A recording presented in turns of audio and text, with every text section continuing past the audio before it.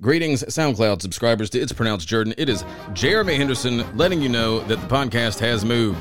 It'sPronouncedJordan.com is the new home. You can also find it at It'sPronouncedJordan.buzzsprout.com. You can find it on iTunes. You can find it on Spotify, Stitcher, Google Play, I think, even the iHeartRadio thing. It's everywhere. Just search for it. Now, in the return episode, we're back with a vengeance. It's an interview with Fritz Seiler, the former Auburn band member who created the Auburn University logo, the iconic AU, one night in 1965. What does he think of the new tweaks? Does he like them? Does he hate them? Was he drunk when he came up with the logo originally? Come on over and find out. It'sPronouncedJordan.com.